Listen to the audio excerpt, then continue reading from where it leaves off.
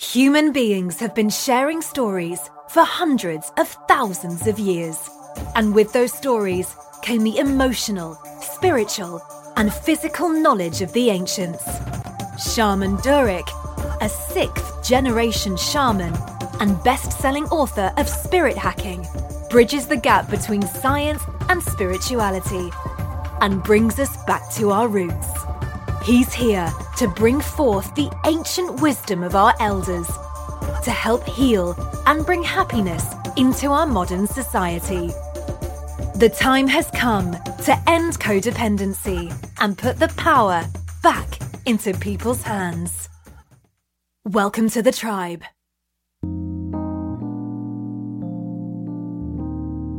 What is the shaman school? No, you're not going to be studying to pursue a career in shamanism or to bang a drum. The definition of shamanism is one who understands relationship.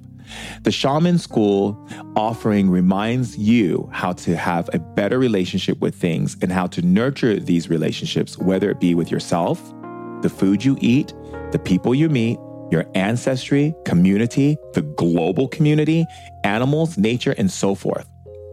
My goal is to demystify spirituality, to add a bit of science and understanding of how things operate in the energetic planes. The Shaman School's no-nonsense teaching explores all faculties of experience, from the physical, the emotional range, the mental capacity for information, dialogue, lexicon, energy, perception, awareness, how to understand the energy of currency, and so much more. Fundamental education teaches the basics that we need in society: how to read, write, add, subtract, pay our bills, or how to become doctors, artists, mechanics, etc. But the Shaman School is a school that we all should have been a part of, one that offers the additional tools needed to better understand who we are, why we think the way we do, what's going on behind the scenes, and what we are actually seeing and processing. Are you living well? Are you paying bills just to keep the roof over your head? Are you in a relationship but not fulfilled? Satisfaction cannot be lowered anymore by the inability to recognize possibility. Living well means fulfilling your ideas and your goals and your dreams and having the best time doing it. In the Shaman School, I've extracted the best from all of the world philosophies, religions, spiritual teachings, and theories, offering a juice without pulp that will empower your life. The Shaman School invites you to a world where you're able to seize the tools of understanding, where you're able to have fun and have more because you deserve more. Go to shamandurek.com and click on the Shaman School for the first step toward ultimate happiness and an understanding of your truest self. Let's make things easier and not harder for our life. We deserve that. See you soon.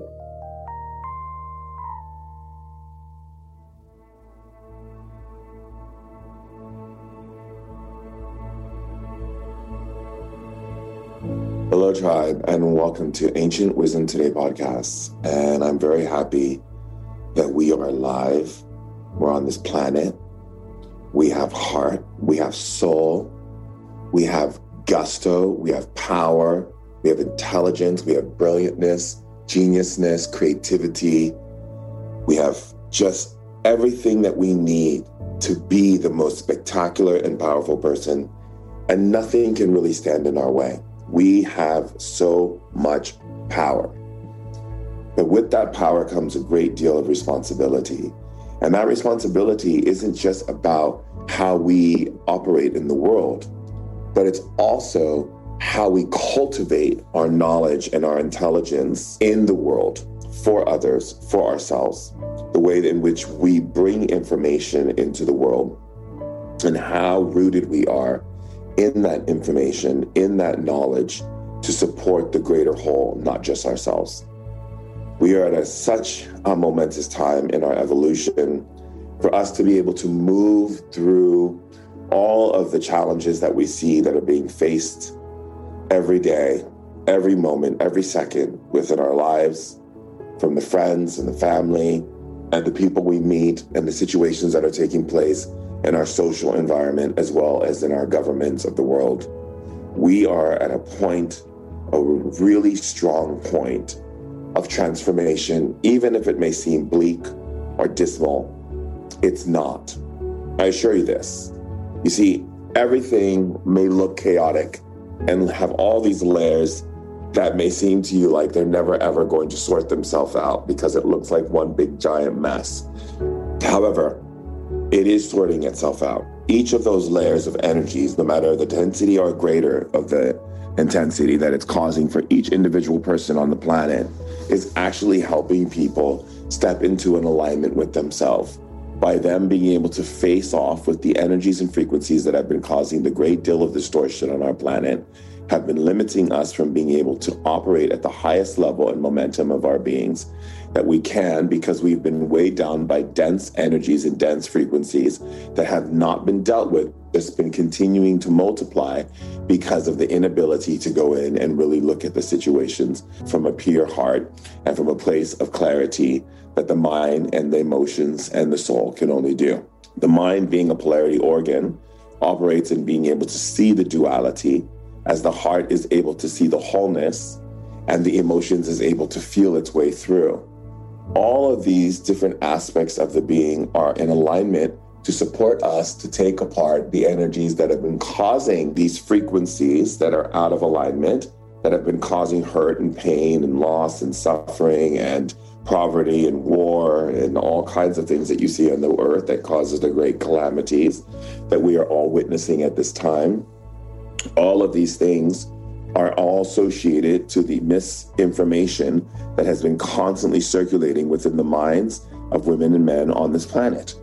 The malfunction in thinking capabilities of humanity, the understanding that humanity has been operating against itself to gain clarity for the purpose of domination and power, and not looking at the idea to gain clarity for the idea of helping, assisting, and lifting vibrations that have been aggressive to the human nature, aggressive to the animal kingdom, and aggressive to nature in general, and most importantly, to spirit.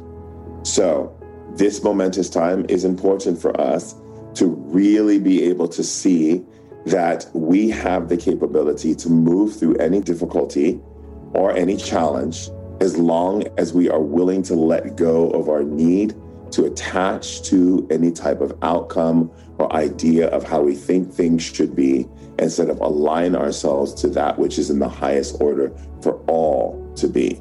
So really looking at the collective understanding of humanity and not looking at it from, oh, I want it to be this way, and if it was this way, life would be better. Well, life is great right now, but you have to be willing to see the greatness in life right now and find the choice of that, as you could find the choice in happiness and health and freedom and prosperity and all of these other aspects that so many people go around complaining about and saying that doesn't exist in their life, or they wish they had more of it. The thing is, every energy exists, and what we choose to place our energy on energetically and amplify is what actually shows up and presents itself in our life. So if we're going to go around amplifying energies of lack, then we're going to be connecting more and more with more lack. And that lack itself is going to be consuming us with every type of frequency and every type of layer of lack that exists within the human consciousness, within the human behavior, and within the human intellect on how it creates its world from its thinking, from its emotional responses, and so on. We have the capability to move beyond these energies, but we must realize that everything that is happening or anything that we're experiencing is not just an individualized experience. It is a collective experience that we all opt into by where we choose to place our mind and our emotions in our daily life, the way we conduct ourselves and the way that we communicate, and also the way that we operate within society and how we operate within ourselves. That being said, how do we as human beings move beyond the limitation, lower frequency densities, and layers of discord? Well, it's quite simple, really. We stop going into a space of feeling that we have to have some kind of mission, that we have to have this mission. Look, I know my path and what I'm doing here on earth, but it's not a mission. It's a choice of responsibility, action, experience, and engagement, and so much more. It's ability for me to make a decision every single day how I want to use my brain space technology and for what purpose and for whom and for how and for what energy am I going into. Now, if I choose to go into lack and limitation, then I'm choosing to step into the collective lack and limitation and therefore call in not only the people, but call in the energy so that I can have a personal reaction, experience, and most importantly, an understanding of that energy. It doesn't matter if I choose to bring in lack or not. The thing is, I'm actually in relationship to that energy because that's the one I keep putting my mind to, and that's the one I keep investing in, and that's the one I keep talking about, and that's the one I keep calling people in who have the same views. And so basically, I am basically saying that I want to live in that energy. And that's really what you're doing. You are a spirit. You are choosing to take that out. You are a spirit. You are choosing to step into those energies. You're choosing to involve yourself in those energies, because if you weren't, you'd stop talking about it. You'd stop talking about lack, and you'd stop talking about broken hearts, and you'd stop talking about the things that you don't want to step into anymore. The moment you talk about it is the moment you direct your energy to it. So it's important for you to be able to recognize that you have immense power. Your power is not based upon what someone else does. It's based upon what you choose to engage in and how you choose to engage in it. The energies that you're holding on to right now in your life change all the time. They're constantly changing and rearranging depending upon how you place your mind, your emotions, your intention, your feelings, and that energy that is you upon anything. So when I say that with great power comes great responsibility, it's not the responsibility of you protecting the world from the power that you have, as if we were talking in the essence of Superman having so much power, and so therefore he should have great responsibility how he uses that power instead of being corrupt and so forth.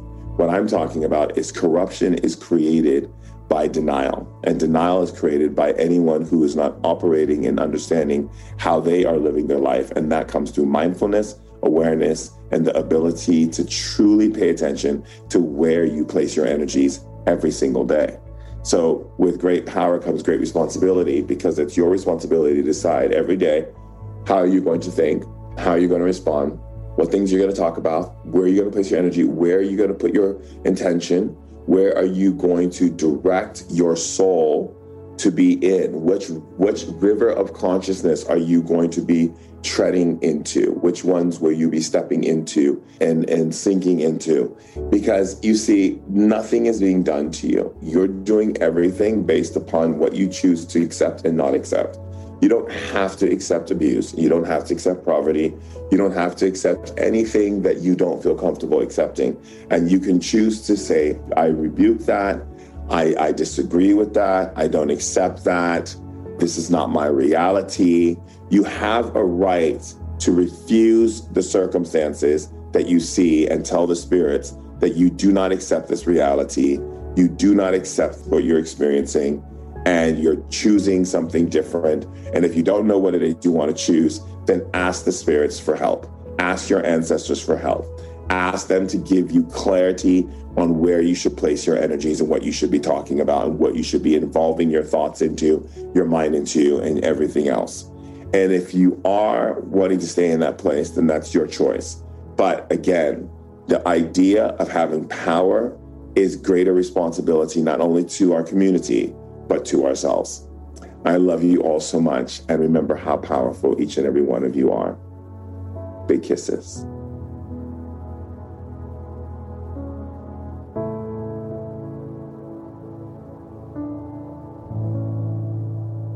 Hey, Tribe. So the Tribe wants to hear from you. And I know a lot of you are talented out there in music and poetry and recipes and ideas and just, things that you want to share with the Tribe.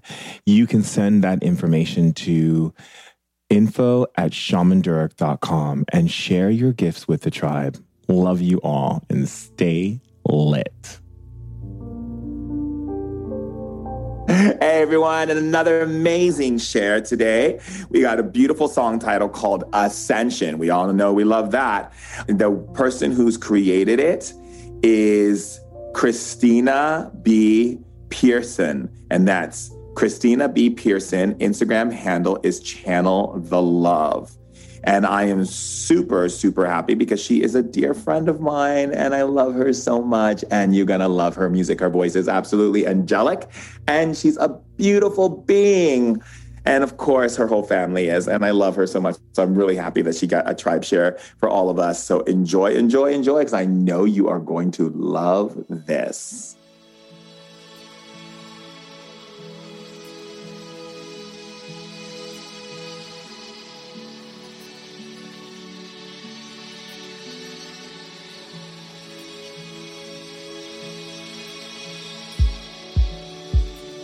Stepping off into nothing, feeling the ground is shifting, gliding out into blue.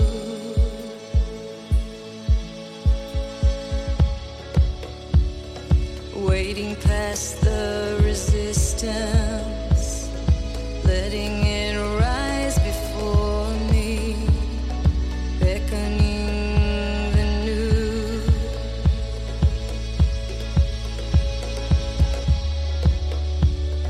Space and time disappearing, feeling this heart that's beating, following where it leads,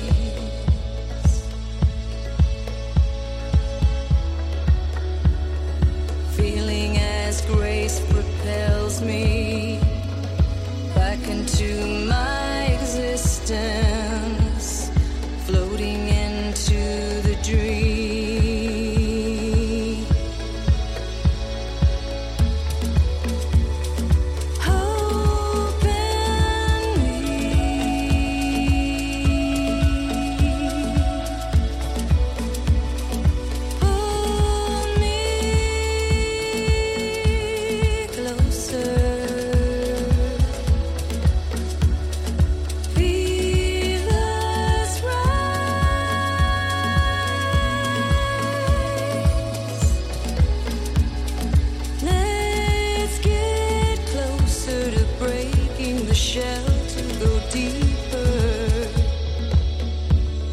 Space and time disappearing, feeling this heart that's beating, following where it leads,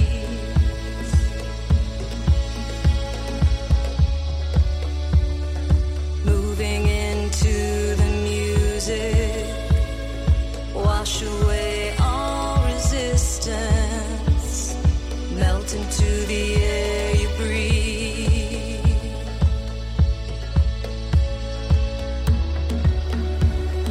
Grateful for this expansion into a new existence, floating into the dream.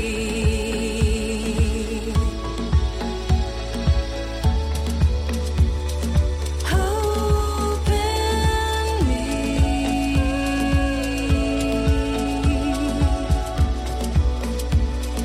pull me closer. Feel us rise.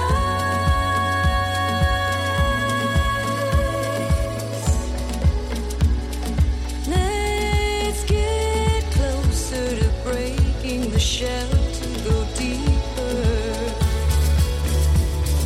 Hope in me.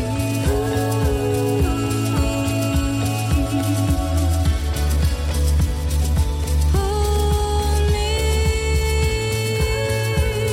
closer. Feel us rise.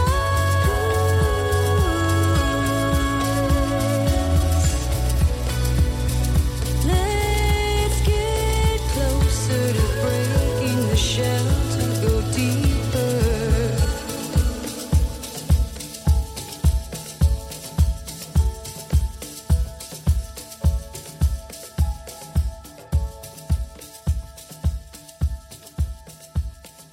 Hey, Tribe, we're going to take a short break to hear from one of our amazing sponsors, who is Lit Verified. The Lit Verified store is open. But what does Lit Verified mean? Lit Verified is an acknowledgement and stamp of approval by the tribe. I have tried each of these products and they are the best. Lit Verified products vary from beauty, technology, clothing, food, health, and wellness, and anything that is ethically sourced, organic, maintained, and sustainable. Not every product offered to the team passes the Lit Verified test. No, not at all. Every Lit Verified product is carefully researched. Every CEO has been met with, every ingredient carefully looked into, the process, production of all of it. I have seen the impact these vendors are making. Their vision and ethics are aligned with our tribe, with people who are consciously supporting community and want to make a difference in our world and make it a better place for us. Lit Verified products are ethically sourced and meet the highest industry standards. When purchasing Lit Verified products, we give back by creating sustainability and by leading the world to make better choices. You can be confident that you're buying into a company that supports a vision for change, not just a company that wants to line their pockets with money. We live in a time where we are oversaturated by commercials, TV, and social media, where far too many celebrities and influencers are endorsing things they know nothing about and things they might be doing damage to people, to the earth, and to animals. With Lit Verified, we've taken that doubt out of the equation. You're not only getting the best, but you're also doing the best. Pick up your awesome Lit Verified items at shamandurek.com and click on the link that takes you to Lit Verified. Love well, tribe. All right, tribe. Time to hear from our special guest. Hello, tribe, and welcome to Ancient Wisdom Today podcast. I'm Shaman Durek, and I am super duper happy to be here with you in today's podcast because for those of you who are bringing love and generosity and kindness into the world, who are really looking at people and looking at how we can create change in people's lives and bring about awareness of what we can do to better this world, you are going to love today's episode. In today's studio, I have Josh Stinton, who has been taking on the hardest physical challenges around the world in which he has little or no experience, and asked the question, why not? His efforts so far have gained him global attention and the title of charity adventurer. His two reasons for his adventures are helping as many charities and helping as many children while he's alive and showing the world that anything is possible. He is a powerful charity adventurer, 3 times world record holder and counting, and children's charity advocate. And not only that, he's also a friend of Princess Martha and I as well. And I'm super excited to have him in studio so we can talk about all these amazing adventures, just to give you guys a little bit of a taste of some of the things that he's already done. Okay, he cycled across the Atlantic Ocean in Gran Canaria to St. Lucia, crossing the entire length of Japan using only his arms in hand cycling, okay? And if your mind isn't blown, representing Australia in the world's largest downhill unicycle race. I don't know if you guys know what a unicycle is, but I'm sure he'll explain it. Yes, I mean, he downhilled, okay? Not like going across, downhill mountain bike on one wheel. So I'm sure you can understand why it's important for us to be able to hear from this amazing man and to have him here in studios with us today, because he is my friend and it's very personal to me, not to mention the fact that his story is compelling and it's important for everyone in the tribe around the world to hear this amazing man speak. So welcome to the studio, Josh. Well, thank you so much for having me. What an honor to be here. And I'm glad that was recorded because that was a beautiful introduction. Thank you. Thank you. I'm so happy that you're here. I go back to when we first met over the dinner table at Bjork's house in Norway. And I remember looking at you and I was like, oh yeah, that's my friend. Yeah. Yeah. It was really that quick. It took pretty much no time at all. Like not maybe even sentences. We'd had 2 glasses of water and some beautiful food with Bjork, and we were like, no, that's it, done. I decided myself, I'm hanging out with you guys from here on. So I hope you enjoy me because you're stuck with me. Sorry. Yeah, exactly. So I'm so happy about that. It's funny because I was like, yep. I was like, honey, that's my friend. She's like, I know. Yeah. Absolutely. Absolutely. Oh, So I want to go into your, because when you told me your story, when we first became friends, yeah. And I've been sharing a lot of your Instagram with people, a lot of my friends who've just been like really amazed by everything that you're doing. And that's one of the reasons why I wanted to bring you on to Ancient Wisdom Today podcast, because I wanted people to know about you around the world. I think it's important that the more there are people like you in the world that can inspire us for change and for increasing that awareness in life to children, to organizations for charity, is the best way we can actually utilize our time. I always say that my greatest gift in life is to be of service, not the things that I'm getting from people or not the accolades that I get. It's the act of being in service to another human being and seeing their life shine and light up. So I just want to go first into this amazing story that you told me on the dinner table that, about the child and the whole thing. And if you can just share that with us again, so everyone around the world can just be in awe in the way that I was, in the way that Princess Marta was, and all of us on the table that night at dinner in Norway. Oh, it's an honor. Thank you. It's funny too, because when you hear things like the word adventure tagged in, and you hear things like record holder and all this, all of a sudden we start to maybe put something together in our minds of someone that's very adept when it comes to athletics and all that. I'm not. I'm very much your everyday person. I come from Colorado originally, though I live in Norway now. And in high school, I was the guy, I got kicked off the football team my first year of high school, because I wasn't a good enough football player. I was asked to be a cameraman instead, and I wasn't even good at that. So just to preface, it's not about being super driven and athletic. I'm about as much your every person as you get. And the adventures kind of came into play as a way for me to find a medium to put action and energy into helping organizations help more children. I'm very, very passionate about that. So bringing it right back to the beginning, and actually with respect for the time that we have today, I'm happy to go even a bit further back from where we had met. Because I remember when I was a young man, I used to spend a lot of my time during summer on the family farm. So my family, when we came from Norway, you and I have that in common. We both have family lineage to Norway. Yeah. And when my family came from Norway and we settled in the US, there was it was farmlands. And so that's kind of where my family comes from. My family moved to the city when I was younger, but I would go back and visit my grandparents on the farm as a kid and drive around with my grandfather in his pickup truck. And we'd do this a few times throughout the summer, where he would drive around and take food and tools to local families that he knew needed it.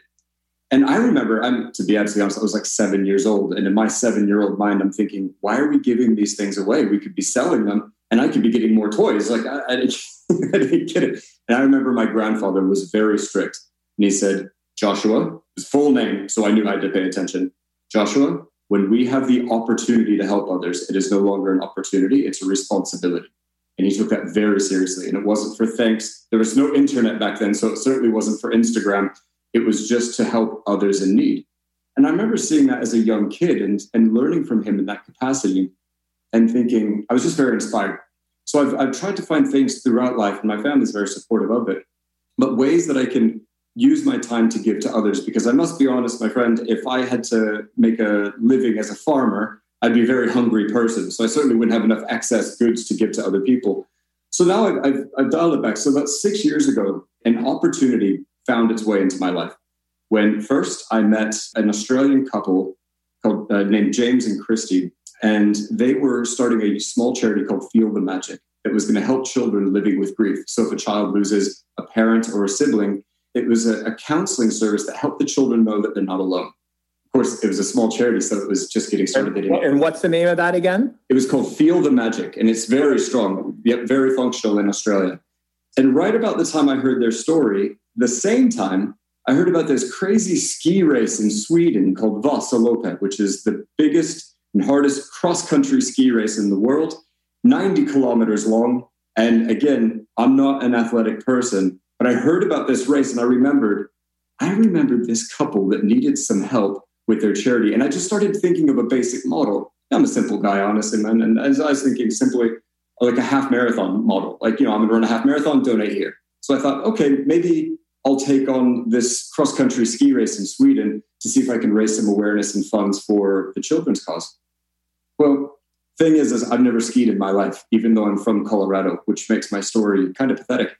And so I signed up for this race. And it took me about 2 years to get a ticket. So 16,000 people do this ski race every year, and the tickets sell out in about 80 seconds. And when I got the ticket, I then realized I had to learn to ski. Problem was, I lived in Sydney.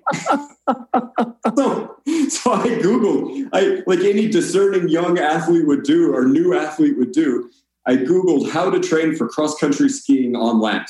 Okay, so I found these roller skis, which in Europe and certainly Scandinavia are used quite commonly for training and skiing in summer. And I got them in through some dear friends of mine called Roller Ski Australia, Elizabeth and Rebecca, two Norwegian women living in Perth, ordered these roller skis from them.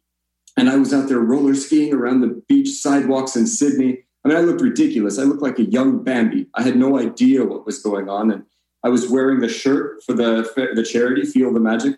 Just that's how I was training. And one day a woman stopped me and she said, I've seen you out here so often. Like, what are you doing? So I'm going to do the hardest ski race in the world. I've never skied. So I've got to train here on these roller skis. And I'm doing it to help my friend's charity, helping children with grief. And turns out she's an editor of a newspaper. And that was about 6.5 years ago. And I had not been in the media at that time. So she said, well, I'd like to have an interview with you. It's fantastic, as long as I can talk about the charity, because that's the purpose. So that interview went well. That interview made its way. It came out, and the next day, I got a phone call from the producers of the Today Show in Australia. And they said they were just fact-finding and wanted to know if I'd be interested to come on live TV and share my story. And I'd never been on TV before, not at the time. And so I went on air, and in front of 2.5 million people, I got to share my story live in Australia. They gave me 7.5 minutes. You know live TV, you know morning TV very well. Yeah. 7.5 minutes is a long time on morning TV. A long time.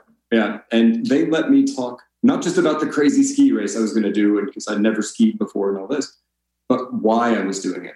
And because of that interview alone, over 200 families signed up for the charity that didn't know that it existed. So I thought, okay, we're already in a good way.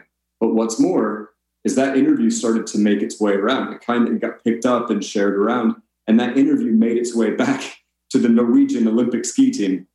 And they're the world champion cross-country skiers.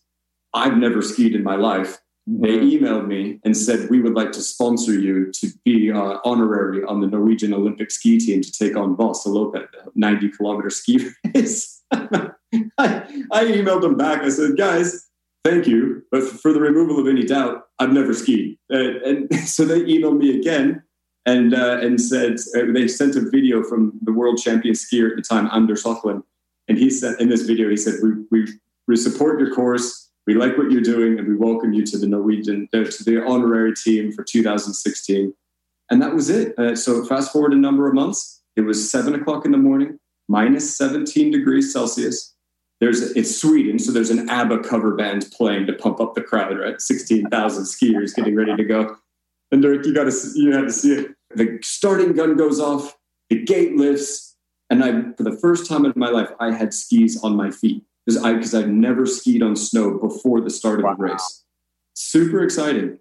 And I met the ski team. They gave me the skis. They said, we've waxed them for you. I said, you have to wax these? And they said, good thing you found us. And and so I had the skis on my feet, and I pushed, and I just hit the guy in front of me by accident because I never skied. He stands up, he turns around, he says something in Swedish. I didn't know much for Swedish or Norwegian at all at the time. And I said, I'm sorry, mate. I just have to, I've never skied before. He looks at me. I'm wearing the Norwegian Olympic suit. It's the morning at the start race of the hardest ski race in the world. And he just says, he said, you're going to have the hardest day of your life. I said, yeah, I know, but I just have to go that way. He's like, yeah, for a long time. It's like, yeah. And I did it. So it took, so you have to do the race in 13 hours. It took me 11 hours and 8 minutes and 58 seconds. And I'm the first person in the world to complete the ski race without ever having skied before. And as a result, more media came, and over 500 families signed up for the charity that didn't know existed before. We raised quite a bit of money for them. And that is when I realized I had a model. So if I continue to do these kind of quote unquote crazy things, which is funny because I've never been much of an adrenaline thrill seeking, adrenaline junkie type of person. But if I keep doing these crazy things and share the journey as to how I'm learning it along the way so people can learn from that, all the while doing it to raise awareness and attention for children's causes, that is a model for really good things to happen. And my friend, here we are. 6 years later, I've got 5 adventures under my belt. And as you said, the second one, I learned how to ride a unicycle. Took me 4 months to learn how to do that. And then I was representing Australia in the world's biggest off-road down mountain unicycle race in Spain. After that, I did the hardest mountain bike race in the world, 700 kilometers across the Arctic. We've talked about the Arctic mosquitoes up there. And the video that you showed me was definitely not pleasing on any level. And the family in Norway is like, we're going to the north. I'm like, when are we going to the north? And it's the time that my buddy Josh sent me that video of mosquitoes bigger than his hands, not like one of them or 2 of them, but like actually a swarm of them coming to attack him. And not just you and I, but the world knows that your wonderful partner, Martha, is a lovely person. But that lovely person, the next time I saw her after that, for me showing you that video, she did threaten my life a little bit for the fact that I did show you the mosquito video. Sorry. But also it was funny. Yeah, no, I mean, literally, it's hilarious. And she was like, oh my God. She was like, I can't believe Josh said that, showed you that video. I'm like, what would you do? You're going to get me up there with a net suit with some kind of armor and the mosquitoes are bouncing off of my armor. It's not something I was really looking forward to. But I love your personality and I love everything about you, bro. Honestly, I have a lot of respect for people like you because there's a lot of people in the world where we are today in our evolution who don't believe in themselves, who don't feel like they have the education or the sports training or anything to become who they can become and what changes they can make in the world with who they are and what they do.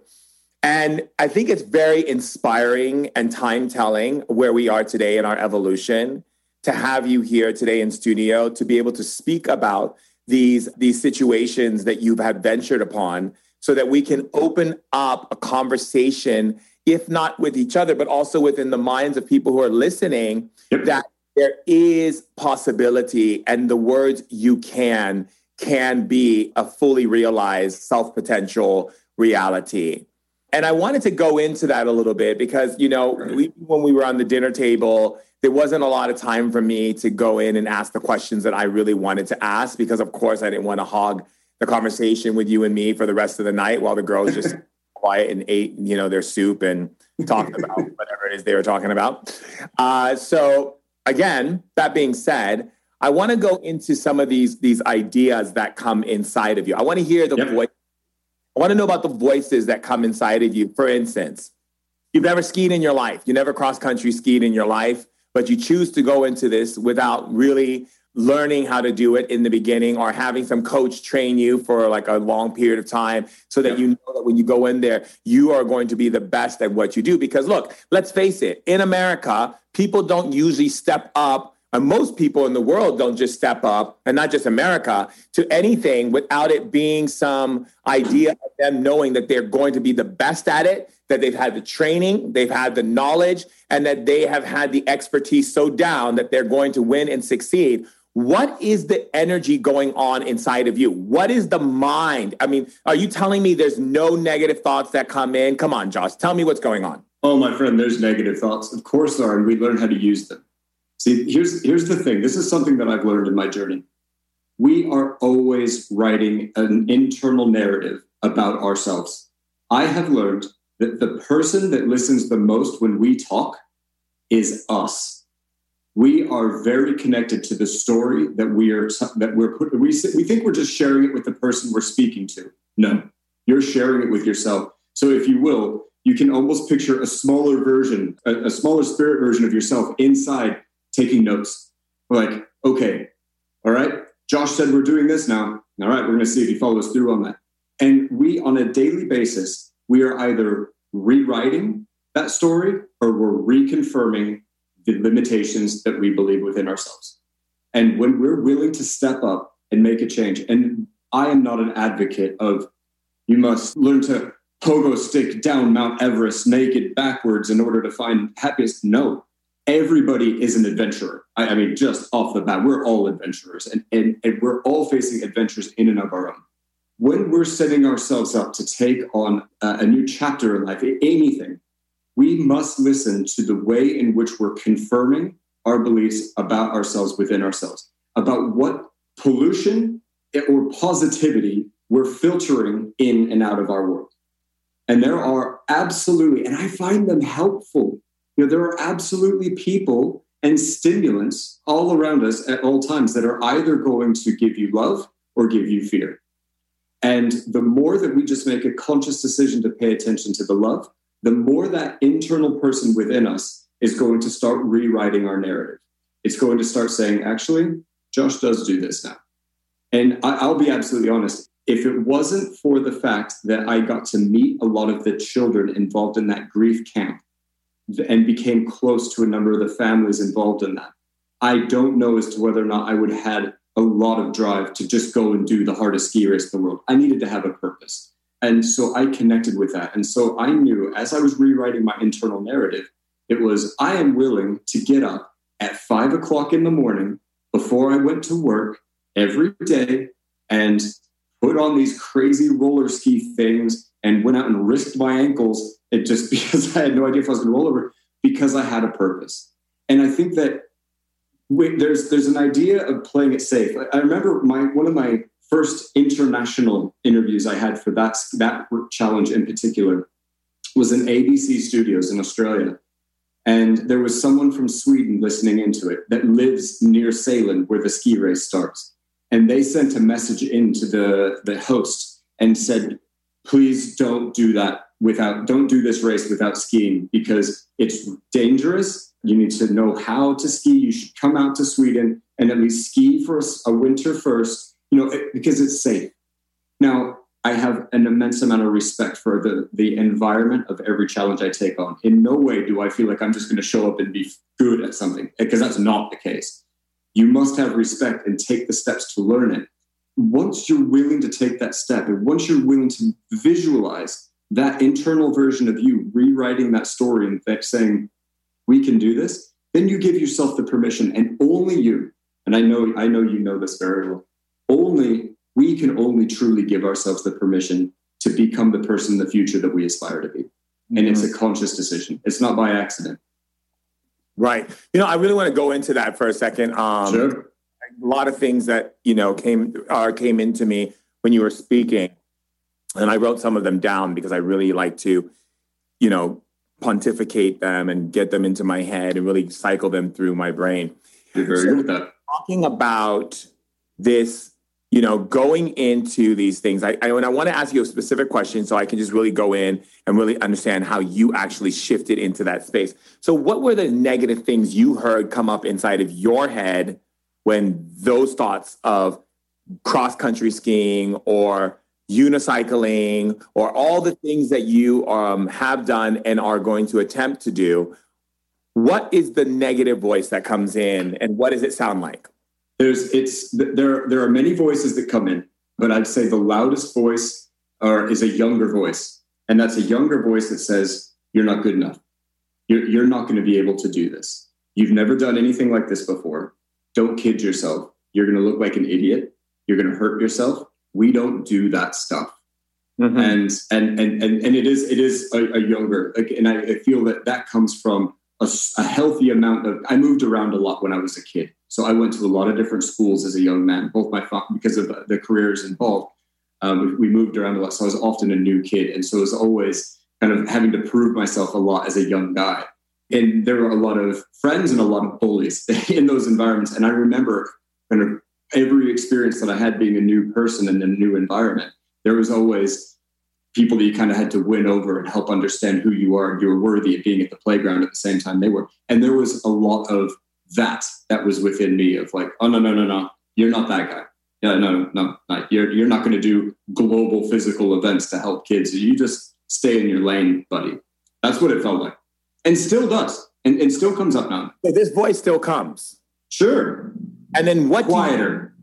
quieter because it knows that it's tried many times and it hasn't succeeded. Absolutely. Yeah, I get that. Absolutely. I get that too. What is it that you do when that voice comes up? How do you confront, right? Because that's the big issues that people have in the world is that they don't want to have confrontation on the outside, so they won't have confrontation on the inside. What is the confrontation that you have with that voice?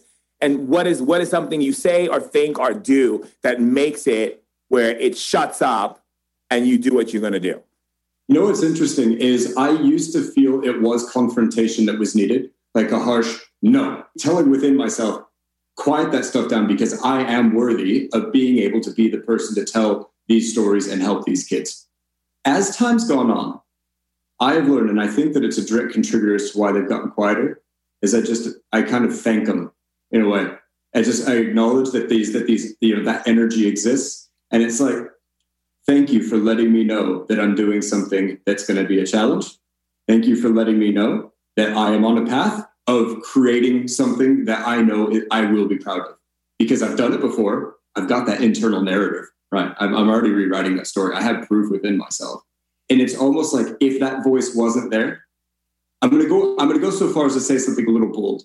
I hope it never goes away because I think that there's a nice way to make friends with your fear. And I think once you make a conscious decision to become friends with your fear, it can't harm you. You're there. You thank it for being there and you use it. And it's like, it's like if you visualize going off on a journey, you're packing your bags, you're joining the boat, or you get on the boat and you set sail and you go off. And if fear wasn't there, your boat isn't at capacity like it should be. So I like that because that's still a form of confrontation in shamanism. We still see any form of engagement or confronting something, but it doesn't mean you have to confront it with anger and fear in the way that it's showing up. And I think that was brilliant what you said. And I was actually looking for you to say that. And I'm really glad that you did because confrontation, the way that I deal with things that show up for me when I'm dealing with major situations, like where I'm being asked to go into countries where there's war or there's bombs, and my family and friends are like, why would you do that? Like you could be in this country, you could be in that country making change, but you choose to go to Israel, you choose to go to Turkey when ISIS is going to be in the same place where you are. You choose to engage and talk about things when you know you can spend 5 years in prison because the president of that country can't stand you. Mm-hmm. Like you to go to these places. And for me, I get this voice that comes in that's like, you're going to end up in jail. They're going to kidnap you. They're going to kill you. You're going to be murdered. They're going to burn you alive because I've seen live burnings. They're going to burn you alive. All these different things because you're speaking against what they want people to know, or you're talking about things that you're not allowed to talk about in their country. And you're in the midst of a war. And one day you could walk out the door or go into a situation and end up getting in a crossfire of some bombing or some whatever. And what I simply do is go, I love you. Thank you for sharing. And I understand that you obviously care about me, Spirit, that you want me to know about all the horrible things that could possibly happen to me. And thank you. And then I take that energy and I go forward.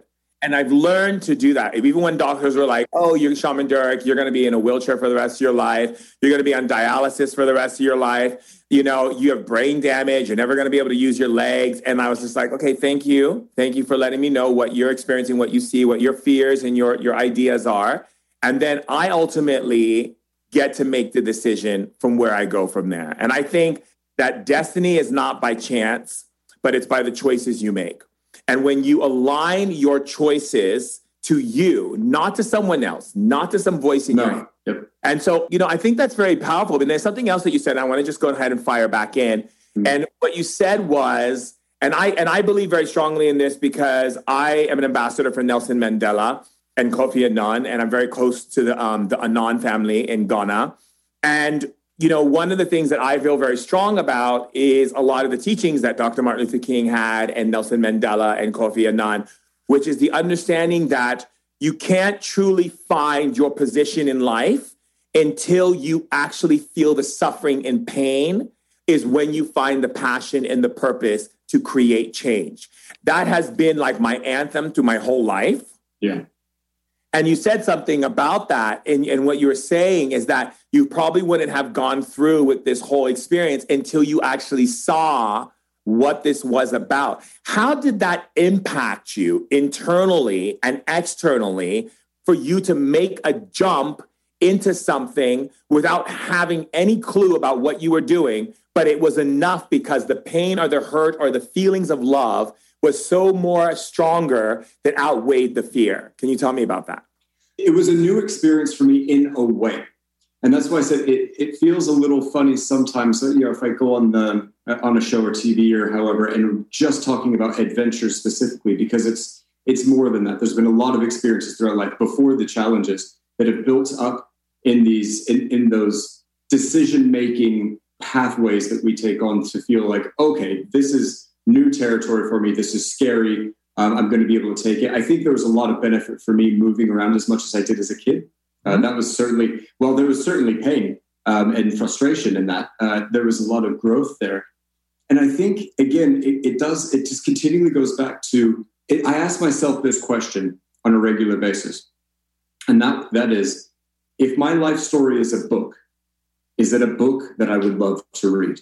If I wouldn't love to read that book, I need to pick up the pen, because I am the sole person responsible for the narration of that book. And you feel it, when you ask yourself that question, and I invite any listener to do this within themselves and think about their life story as a book, because sometimes it's really hard for us to make decisions while we're in the moment and we're in the weeds and we're feeling the pain of the opportunity cost of choosing this path over this path. And it can be really difficult. Rather, I invite you, stand out of it and look at it as if you are a character in this book. That book just happens to be your life.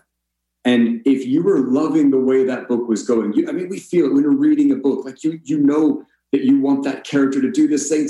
You go for the big story or for the emotional one or for the loving one or the sacrifice or whatever. You're actually writing that. If you have two opportunities and you just play it out in your head, like a choose your own adventure book, like we used to look at when we were kids. My favorite book, by the way. They're super good. Yeah. Turn to page 62 and, fantastic. Well, we are a choose your own adventure book. And if we look at that and go, okay, if the lead character then chooses to do this, how do I feel about this book? Because you remember when we were younger and you turned to page 62 and you're like, shouldn't have chosen this one. Go back. Yeah, no, got to go back. But the thing is, we don't go back in life in a way. We have an opportunity to make sure that we're choosing the right adventure at those intersections. And we know that when we take that one decision and when we know, if the character does this, I'm going to be loving turning these pages. This is going to be exciting. I pay attention to that. And again, for all of us, we're all fueled, and we have fire for different types of stories. So it doesn't have to be choose the path that has the most adventure. It could be choose the path that has the most love. Choose the path that has the most sacrifice if that's what you need in your life. Whatever your next chapter is, be consciously aware of what that is. And if it's love that you need, or if it's self-care, choose that path. Sometimes it's not adventure. But it's just, I think we must be aware as we're narrating that book and as things come up, because we are always, as I said, every single day, we're either rewriting or reconfirming. And as we're rewriting, I think we just must be aware of that. So yeah, if your life story is a book, make sure you'd love to read it. I love that. I was taking some notes when you were speaking, because you speak so poignantly, and your words and your wisdom is so impactful and potent. That's a beautiful compliment coming from you. Thank you. It's a lot for me to be tired, trust me. If I'm sitting here like notes, that's a big one, because usually I'm like, oh, goodness. And I'm who I bring on the podcast for that reason, because I need to feel something that's not even spoken about, or that's different and unique, that's bringing new information to the playing field of life, to the mental landscape, to the emotional intelligence. And so when you're speaking, you have me writing, so I'm definitely involved in what you have. Such a brilliant man, my friend. Love it. Thank you. Right back to you, my friend. I love it. So again, we're talking about, what you said, and I made some notes. You said, would I read my life story if it was a book? And I think that's so important. when we think about it. And one of the things I added to that was, what kind of book would it be? Yeah. Right? And then playing off of that, what is the message you want left behind for your legacy after this book is read? Correct. And I think that those key points is necessary. And then what I took from what you said as well is really looking at life from these individual vignettes, these aspects of them that, like you said, you were talking about the Choose Your Own Adventure, which is actually, I bought the whole book set again. And Did you? Yeah, of course. When I come to visit, we're going to read some of these. I'm excited about that. The whole thing. What is your chapter right now? And I think that being as a golden writer, and what I call the golden writer literally is the creator who writes oneself into form, or writes oneself into being, or into mastery, or into a God, which I think is really what I think creation's asking us to do, is to learn how to be that golden writer and write ourselves into mastery, into form, into being, and into this creator, right? And so we're either writing ourselves into this beautiful energy, or we're writing ourselves into something completely different. And what I love about that is, what chapter are you on now? And really looking at our lives as this story, and what kind of chapter are we writing right now? Is the title of that chapter. Yeah, and what do we need in that chapter? What do I need? What do I need to service me that I can be the best in this chapter going forward? Because there's a lot of things. I became a master of the last chapter, possibly. That doesn't mean that you're going to be a master of the next one. Like, what does, you know? Yeah, brother. What do you need? You know, and then also I think there's a point in life, and I want to ask you about that, right? It's that there's a point in life where we have to get out of seeing ourselves as the energy of reward, meaning that we have to get out of this idea that our lives are about only getting accolades and getting, you know, the rewards and getting, you know, famous or this or that, but understand that those things are washings to the bigger picture. And the bigger picture is being of service. Correct. Right? Nailed it. Of service.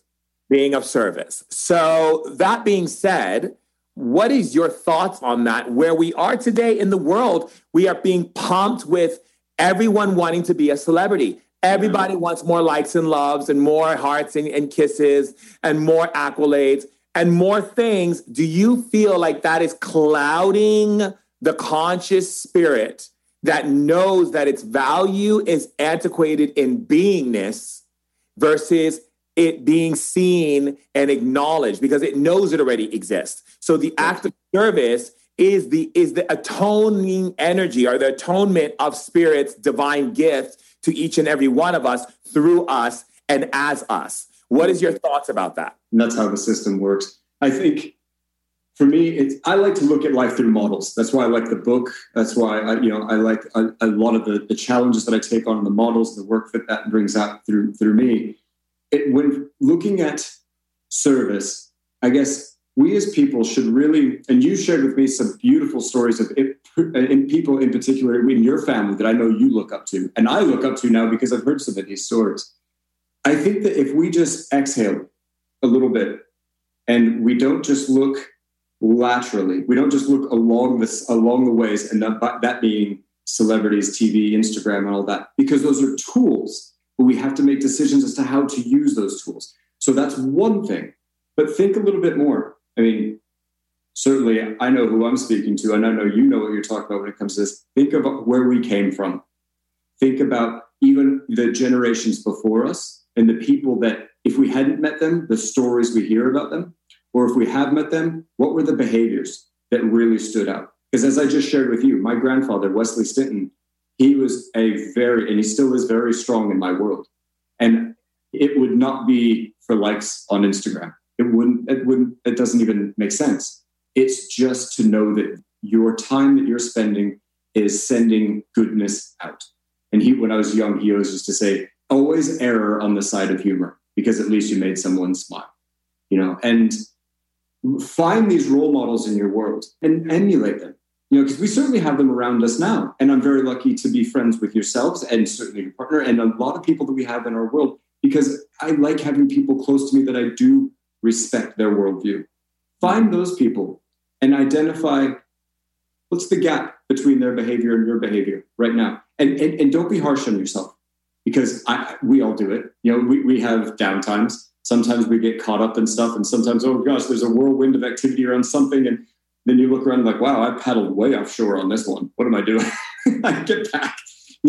It's okay, but where are your measuring sticks? Where are the models that you're holding up to? And I'm very fortunate to have some very good ones in my life and some very strong ones in my family and my background. So that's what I hold on to. Rarely is it opening Instagram. Absolutely.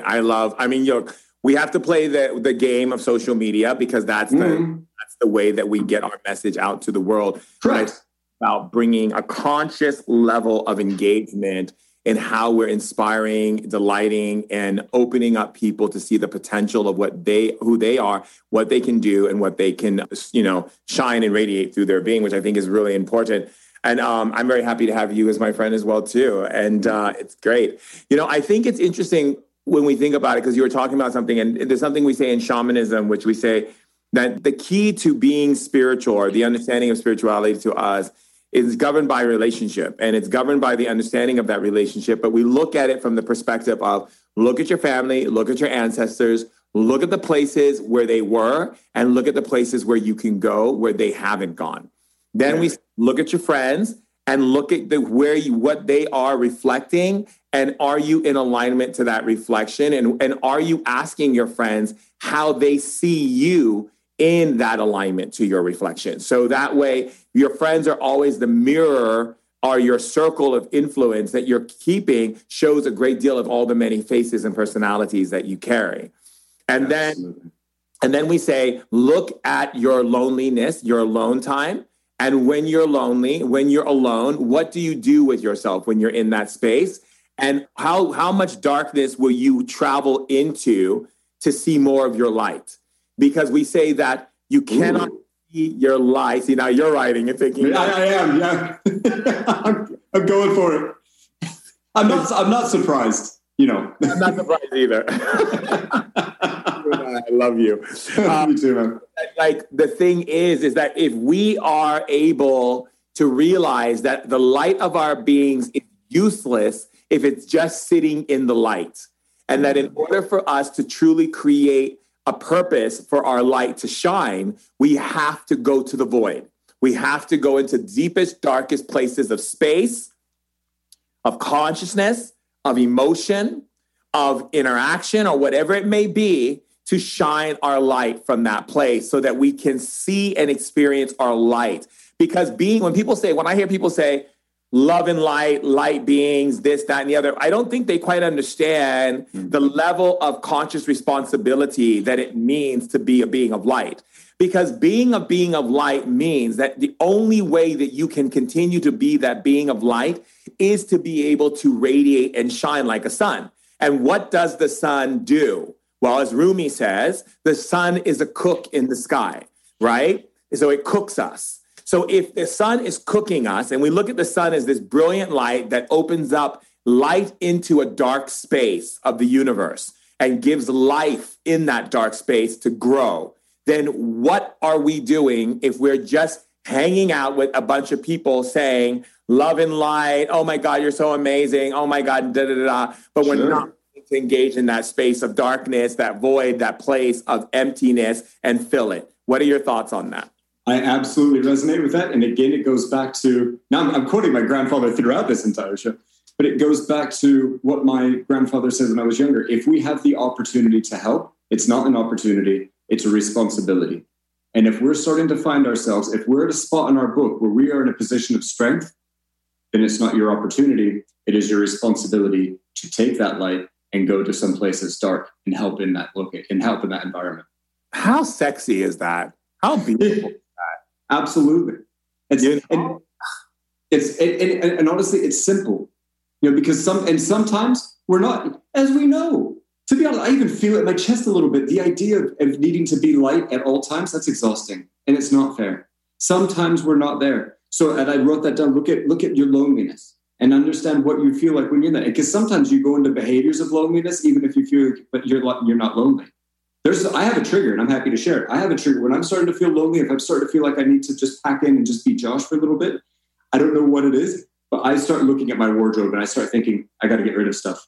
And I don't know what it is, but when I start to feel like it's like this minimalist comes out of me, and when I'm starting to critically look at my clothes, then I know I need some time. But we have that, and then but I know that's my trigger. And if I have that, then it's like, hang on, I'm not in a position. It's going into the dark is going to be it's going to be too expensive for me right now. And it's only fair to me, and it's only fair to others around me, that space. So it's just being aware of that. Yeah, I'm going to, I definitely, you don't have a shortage of bathing suits. That's for sure. I saw your underwears and your little bikinis that you go jumping into the water with. I was showing him some of my girlfriends who have a big crush on you over here. And well, he doesn't have a shortage of, Yeah, it's I got to know the guys at Budgie Smuggler, the Australian competitor to Speedo really well, and as a result, they just kept throwing these things at me. Don't you dare think that I've forgotten as well that you owe me a jump in the cold sea. So I have a pair of those at the ready when I come visit. I don't think the sea's going to be cold enough where you're at, so we're going to have to meet somewhere else to do that. But that's still on the list. I said, maybe he's forgotten by now. Oh no, my friend. Oh no. And I will not. Well, I think my fear that I'm actually loving into is that I swam in the Sifra. You know the Sifra? I do not. So the Sifra is in Iceland. It's the coldest water in the world. And you swim through the glaciers. It's got the highest clarity of water. And one of my friends owns one of the biggest diving companies in Iceland. And as a gift to me, this was his gift. His gift to me was to come over and have dinner with me and be like, Shaman Durek, you know how much I love you. And I really want to offer you and your whole team this opportunity that people travel from all over the world to come swim in the coldest glacier water and go through the Sifra. And I was like, just to let you know that people who have dark skin, we're heavier in water, especially cold water. We sink to the bottom immediately because of our bone density. So, and he was just like, yeah, okay, I hear you. Whatever, Shaman Durek. But, and then of course, my assistant, who's now my business manager, Sam, was like, oh my God, I'm flying to Iceland tomorrow. He's giving us this. I'm flying. So all my team flew immediately when they heard about it. I told them, oh yeah, he's giving this. They all looked it up and they all flew to town and they're like, we're doing this. So I go. First, I was like, no, you guys go without me. It's fine. But then they're like, it's not going to be cool if you don't go because I'm going to feel really sad that you didn't get to be a part of this experience with us. So I was like, fine. So we go and they give you a dry suit, but it's not really that dry because your hands are still exposed and so is your face. Correct. And so you go in and they basically said that if the water wasn't moving, you would freeze to death immediately, the moment you hit the water. So I was like, great, this is wonderful. I'm so excited for this. This is going to be the best time in my life. Yeah. So I go in. That internal narrative inside of you is just going, what are we doing right now? What is the story we're writing? And the difference between light-skinned people and dark-skinned people. So let me give you how a Black person's mind operates, okay? So the way we look at things is when we see people go on safaris and we're like, oh, wow. Usually people who are white, they go on safaris and like, honey, let's get the boat closer to those hippos so we can get a closer look, okay? Here's a Black family. Where are the hippos, the lions, and everything else? Oh, they're over there. We're going to be on the other side. Yeah. Okay. It's like, it just does, because we are raised to go into survival with ourselves, to what we call preserve our heritage, preserve our seed, our core. You understand? So anything that looks like it could cause danger, we tend to go the other way. Just some cultural understanding there. So I get into this water. The moment I hit this water, it is so freezing cold. Now, I can handle cold water because Wim Hof is a friend of mine, and he got me into this whole cold shower thing, and and he sings songs. He told me to sing. He sings me these songs and stuff, and tries to get me to like do this breathing and all this stuff. And I was like, okay, great, Wim, I love it. Wim. Yeah. Great. I can take my cold showers, but this was so cold that I felt every ice taking over my body, and I had to literally go to the ancestors and tell them, I am dying. Don't you see what's happening? And they're like, call upon Quetzalcoatl from the Mayan temples, and they will bring the fire sundials into your body. And literally I did. And the heat started warming up my body, which was great. But I kid you not, this thing is so long to swim in. You have to swim through this whole channel. And finally, my assistant, who was now my manager at the time, my business manager at the time, said, I think I'm getting frostbite. I think, but it was so cold. So when I think of that memory, because it was so intense for me, that's what I go back to. So I'm thinking, okay, he wants me to jump in this ice cold glacier water where he takes his little thing and chips away the snow or the ice that's on top of a lake or something, and wants me to jump into a hole. But this time I don't have a dry suit. This time it's just me and my naked skin. Just you and the skin. First of all, my penis is going to shrivel up to a tiny little pea. And the question is, will it come back? Who knows? There's no after photos. There's only before photos. So that's a common understanding. There we go. Yes, we've seen those with you. And I told my girlfriend, don't look at the pictures afterwards. Look at the ones before.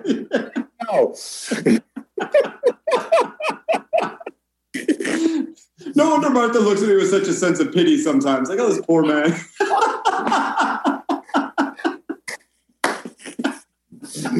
Martha's so funny. She's like, there he goes again.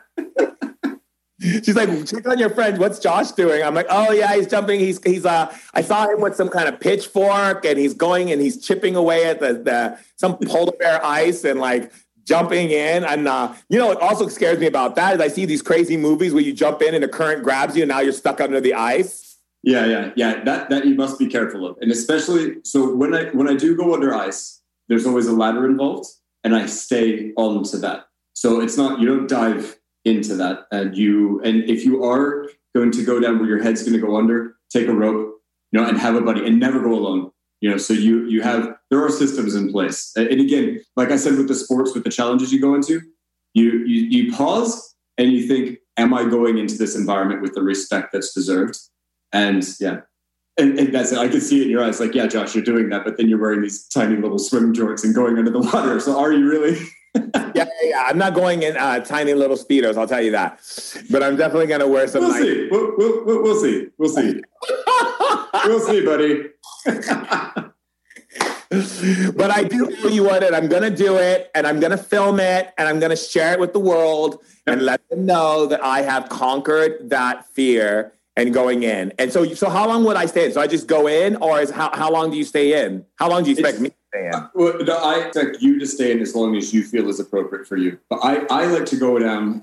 I'm at a point now where I'll get in there for about 2 minutes and actually be in, hold the ladder, and that's head above. And now if there's thick ice, then you go in and stay in at that level, because then it's no different than your body reacting to panic. Just like you said, you're connected with Wim Hof. I'm familiar with a lot of his work. I was on not at the same time, the same podcast as him. So I saw a previous episode before mine, and I connected with a lot of the stuff that he had to say. And it's fantastic work that he's done.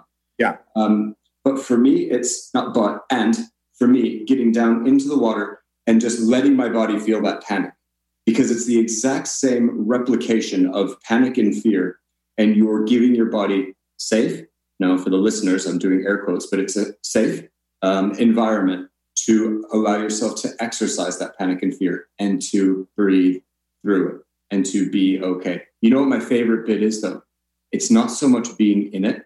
My favorite bit is when you get out and you have your towel there. And of course, I'm in Norway, right? So there's always wool clothing and all that. So you have your towel there and your wool, and I don't let myself run straight to it. It's a slow walk, slow process. And that is my favorite part, because I think that's where a lot of the growth comes from. That's where a lot of the learning comes from. Because certainly we could dip into cold water, get out, and fair enough, because it's cold. but then sprint over across the other side of the deck and quickly put this on the center, and then we give it up. It's at that moment we choose to give up our power. But when we just maintain it, walk with it, breathe with it, put one leg in the wall at a time with it, and then as things, not when, as things in life, or not if, but when and as things come up in life, we know that we can contain that pace, that calmness. It takes practice. The most important thing here, no photos after the ice. Yeah, the most important photos after the ice, because that's not how we're packing it. Absolutely not. Oh, so good. Yeah, absolutely. And you know what? I'm going to do it. And Martha keeps making jokes every time she mentions it. She laughs and giggles because she's like, I can't wait to see the day. And I'm like, you know what? That doesn't make it better for me because you look at me about it, you know, but I'm going to do it. It's just like, and I'm going to practice the art of walking slowly and putting on my 1,000 many layers of clothes. So I don't. But I think it's amazing who you are and what you do. And now I want to talk about your next challenge.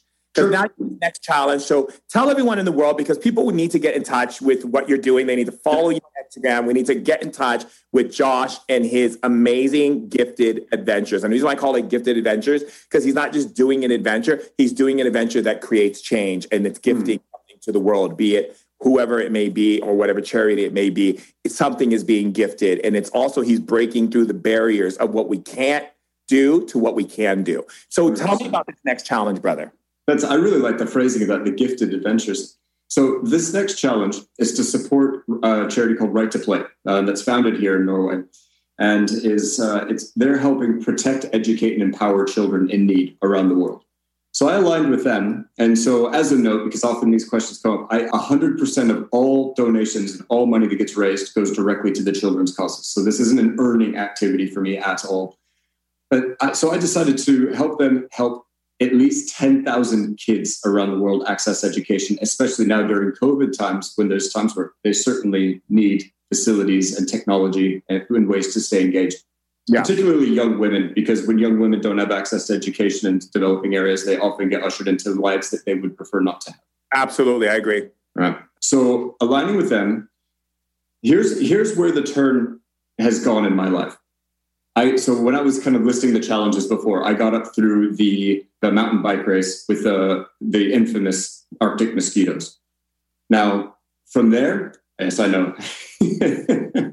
I'm not in my head. No. I have it forever printed not to ever go there. Yeah, with Martha's voice. I know. No, I'm urging you on the other direction. Like, stop listening to Josh. They are fine. Yep. So I don't want to, harm my invitation to come visit. So I'll stop talking about mosquitoes from there. Sorry, Martha. You always have a room in my house, brother. Thank you, brother. Likewise. And what I did after the mountain bike race is I started to get playful with the idea. So I think the elements of play are so important that we never lose. And I started thinking, everything that I'd done so far was an organized race. So it was something that I had to sign up for. All the logistics were covered. All I had to do, again, air quoting all, was learn how to do the skill. But everything else was sorted. And I started thinking, what if I started to do things that you just imagine? And so that's when I had the idea of crossing the entire length of Japan using only my arms. And I did it. Found a hand cycle, started in the far south far south area called Cape Sata. And it took me 22 days, but I hand cycled 2,112 kilometers. Sorry for the Americans. I still speak in kilometers living in Europe here. But, they can do the changeover. They can do the changeover. And I hand cycled all the way up to Cape Soya in the far north. And that was my first experience. So that was to help a lot of children and families that are in need of support during all of the natural disasters in Japan. I had no idea that Japan had over 150 earthquakes a year. Yeah. And so there's constant resilience measures happening over there. The Japanese culture has a respect for me that I didn't even know I had in myself. They are just incredible and lovely. And so that experience showed me, well, this is interesting. We can start to do things that have never been done. And I gave a talk. So as part of the career side of my life as a keynote speaker, I was flown to Mexico. I was in Cabo San Lucas, and I was giving a talk to an adventure community, talking about my challenges. And I had said everything I'd done up to that point. And a couple of guys from the audience came out and said, hey, we're going to sail across the Atlantic Ocean. Would you like to join us? And I said, yeah, that's really funny. I've never sailed in my life, but I've always wanted to bicycle across the sea. One thing led to another. Spoke with the captain, Matt Pidsley, and some engineers, himself included. And we designed the world's first bicycle gimbal. So the bike stayed straight no matter what the sailboat did under me. And I cycled 6,434 kilometers in 14 days to cross the ocean, which was an incredible experience. And on that journey, you and I could have hours of discussion, and I would benefit from your views on what I experienced from that sailing trip alone, being out there on sea, nothing but ocean and sky for 2 weeks. It was an amazing experience. But one thing that called out to me, it was a few days in, I realized there's no birds, and I haven't noticed any planes. Of course, there's no birds. There's nothing for them to land on, right? And so I'm out there. And then I started thinking, because I was on the top deck of the ship, cycling along, kind of delirious as well. And I started thinking, how have we played with this guy as humans? How have we interacted? How have we engaged to leave the ground? And then I thought, how interesting would it be if a person could find a way to power an airship? And I'm thinking like a blimp, like a helium-filled blimp. Like a running? Exactly. Yeah, like a smaller version of, exactly. Perfect illustration. And then, because I was out in the middle of the ocean, I didn't have internet. So once I got over to St. Lucia in the Caribbean, first thing I did when we docked is I Googled it. I was looking at, has anyone run through the sky? No, there's been nothing like that before. And so when I flew back to Norway, this was brilliant. I got back home, I looked up the Norwegian Civil Aviation Authority, and I called them. First phone call I ever made about my new challenge, because now I want to be, as I've just kind of leaked out there, I want to be the first person in the world to run through the sky. Absolutely. And so I called the Norwegian Civil Aviation Authority, and this lovely woman answers the phone. And I said, hi, my name's Josh. I'm an adventurer, and I'm going to be the first person to run through the sky. I just need to talk to someone about how to get a permit for that. She just starts laughing. I thought she was going to hang up on me. And she just says, 1 second, I'll transfer you. So she transfers me to a gentleman who's the head of the Aerospace Civil Aviation Authority. Told him the same, and he loved it. And he said, well, you must be serious about this, though. Are you an engineer? I said, no, I'm not. So you're not allowed to build it. So no.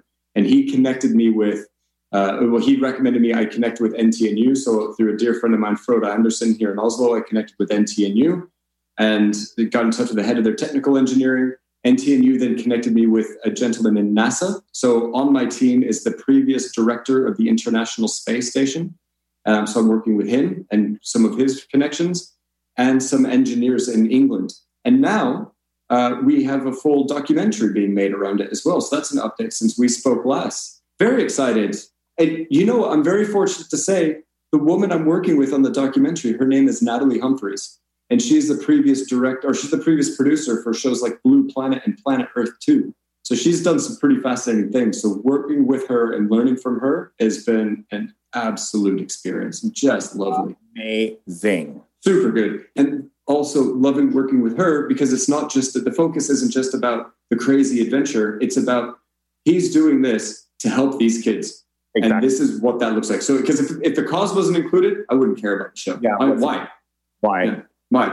Yeah, we have no shortage of adventure shows on Netflix. No disrespect to adventurers out there. All great thing, the women and men in the world. But it's got to talk about the cause. So that is what we're up to now. So I'm following my passion in inventing things. And in the process, I'm learning. And you've been very helpful in that learning process, my friend. Thank you. I'm learning how to convey messages that help people learn from my experiences. And I very much appreciate the check-ins I get with you in my learning journey. But as we're bringing new ideas to life, because as we've discussed now for the past hour or so, we have it within us to bring these. We just need to give ourselves the permission to do it. And now I'm using these challenges and these kind of invented adventures, these gift adventures, as a way to prove to the world, this guy that got kicked off the football team when I was a kid, with the right mindset and a strong adherence to my vision and purpose, you can do anything. You truly can. As far as I'm concerned, man, I'm just getting started. I'll run through the sky.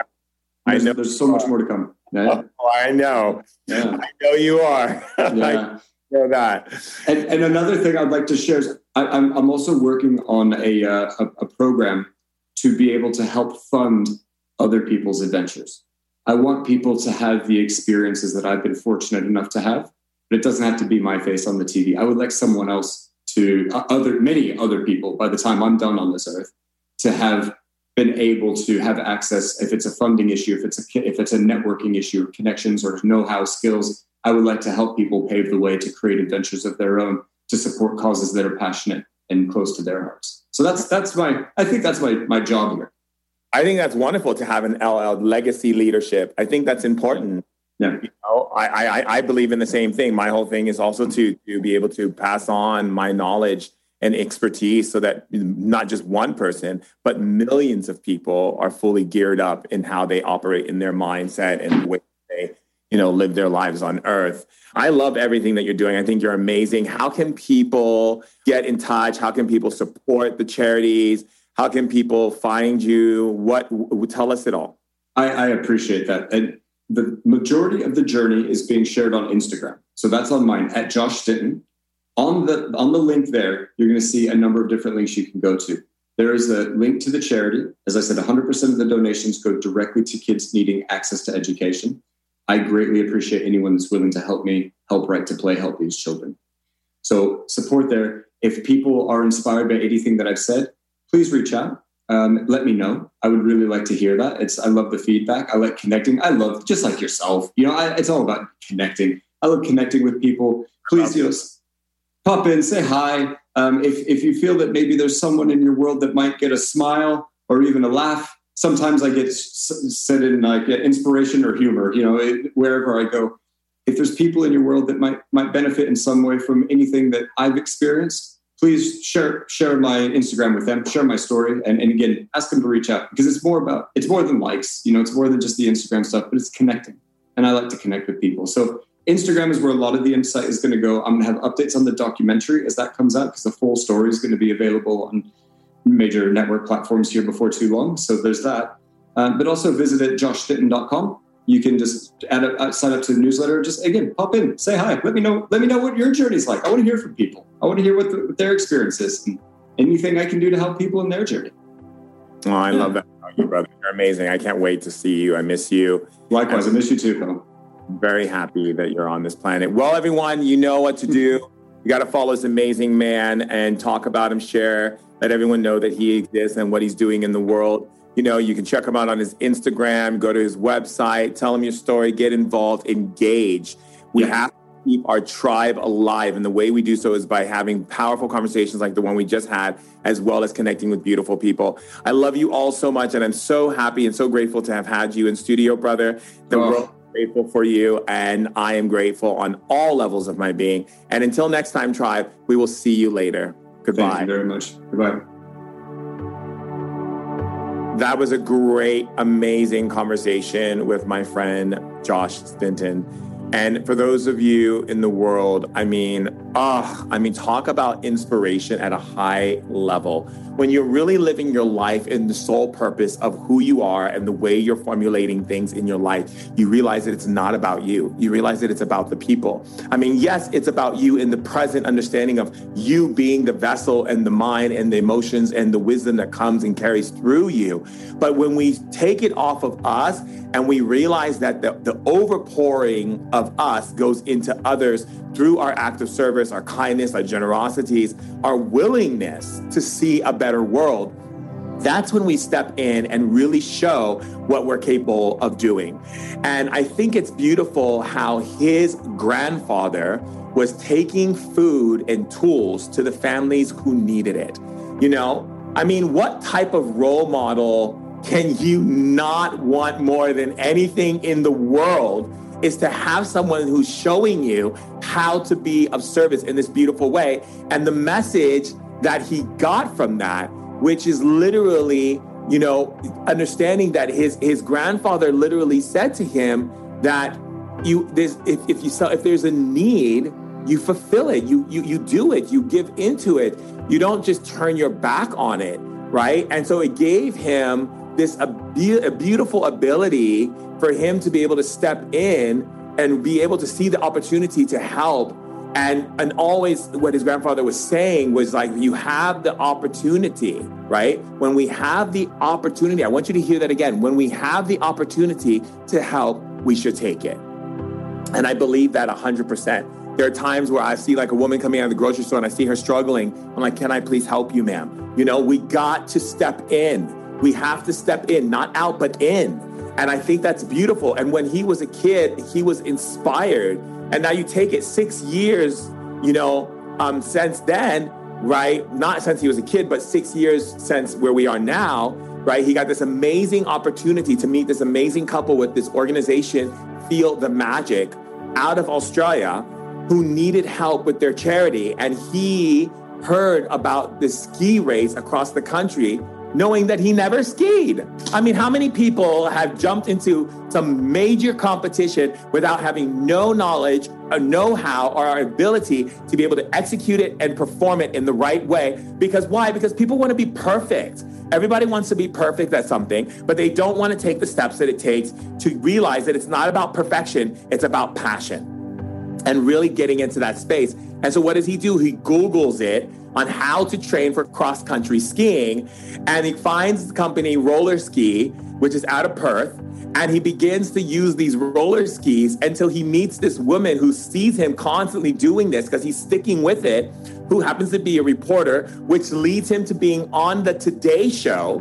And then the ski team of Norway sponsors him and literally allows him to be a part of the biggest ski team. Now, you got to understand what we're talking about here.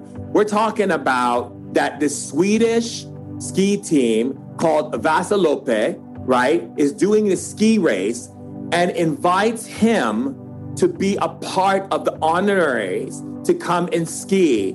And that is a powerful, amazing thing. Now, the key element of realizing that why it's so powerful is because the steps that transpired from every step that he made.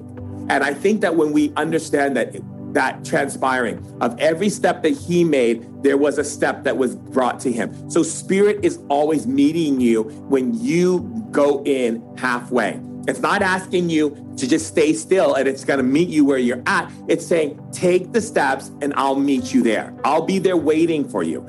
And that's exactly what happened. And the more he took those steps, the more spirit showed up and said, here's the next thing now. And here's the next thing. And so before you know it, all of a sudden he's skiing cross country, you know, with this ski team, right?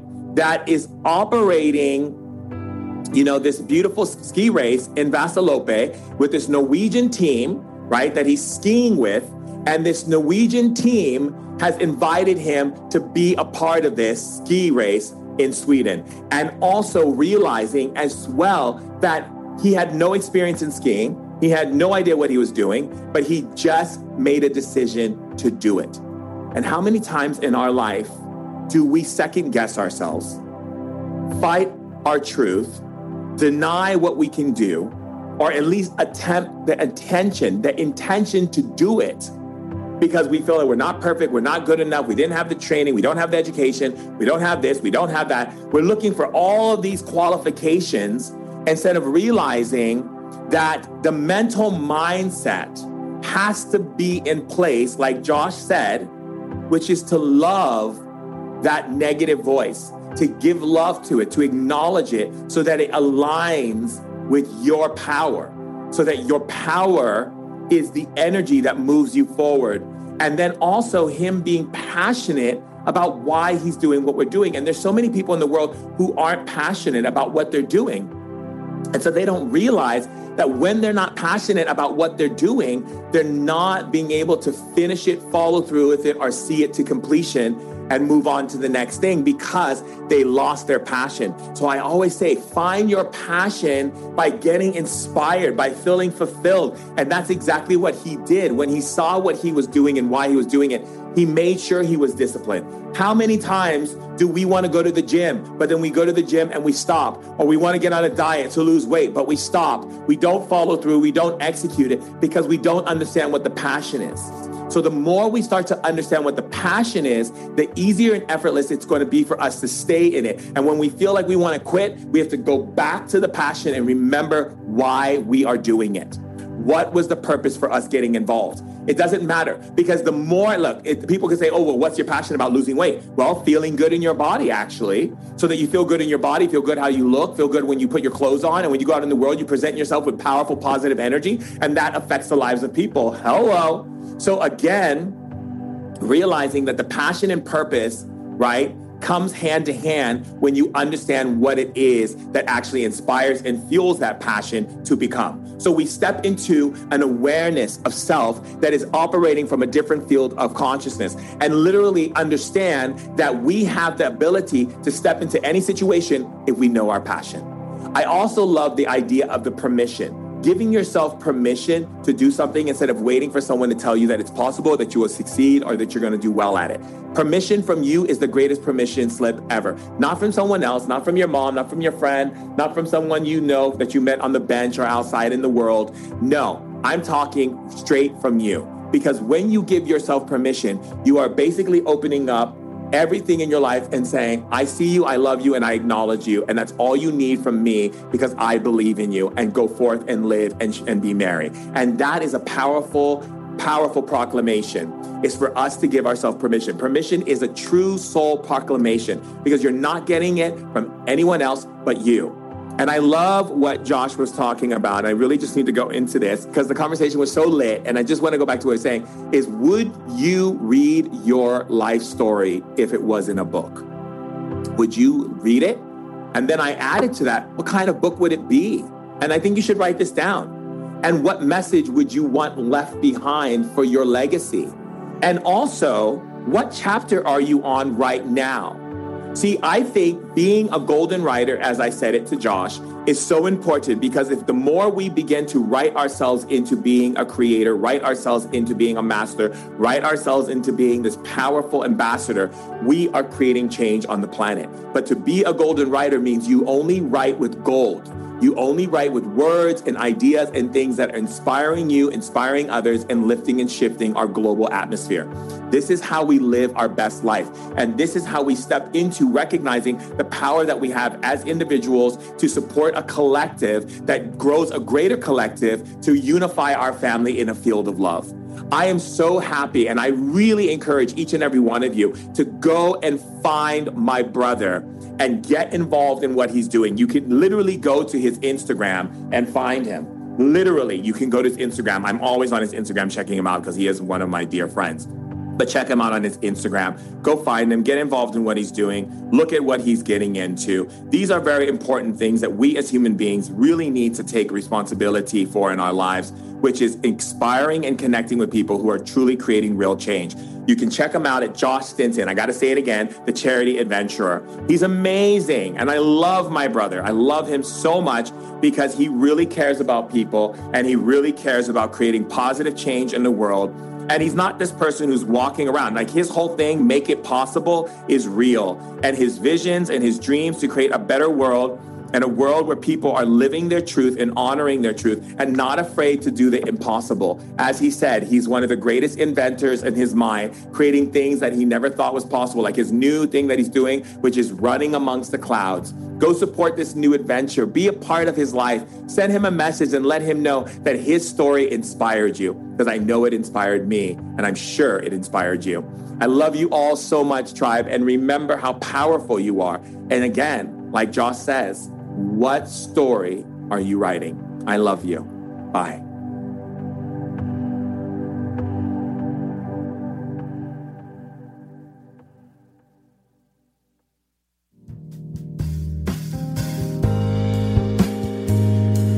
I've created the Healing Temple because people all over the world want and need healing, but don't have the access to those healers or can't afford them. One of the biggest high-ticket items in the world today is remote healing, but some sessions cost hundreds to even thousands of dollars. And for only $10, the Healing Temple is a collective space for people to come together every Friday for 30 minutes.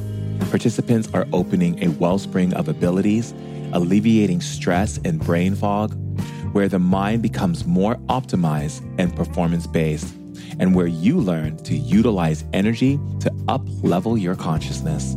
The Healing Temple also helps to break down walls where you begin operating in awareness of wellness, feeling ambitious and inspired like things are really changing in your life.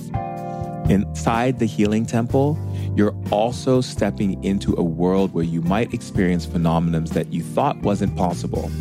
Something as small as a chill or the hair standing on the back of your neck becomes like an opening door. Some members have even said they've experienced increased psychic abilities and that these sensations have intensified with following sessions. I've trained my powers to impact change, and I've learned how to get results. Who doesn't want to feel good? The Healing Temple is not only beneficial to you, but also to those around you, because when you're feeling good, you shine that positive energy onto others, your partner, your children, your coworkers, even your dog or your cat. Everyone around you begins to feel better because you are feeling better. It's a rippling effect that's much needed on this planet. We need the Healing Temple more than ever right now because of all that's happening in the world, the social political structures, calamities, chaos, and feelings of hopelessness and despair. The social climate is on high, and this pressure cooker is taking a negative toll on how many of us feel. The Healing Temple offers comfort on a global level because when more people are feeling good, the more kindness, generosity, and realness is generated. For only $10, I invite you to become part of the community that seeks to do good, to feel good, and to make this world a better place. Go to shamandurek.com and click the Healing Temple to join our wellspring of healing, restoration, and elevated consciousness. See you in the temple.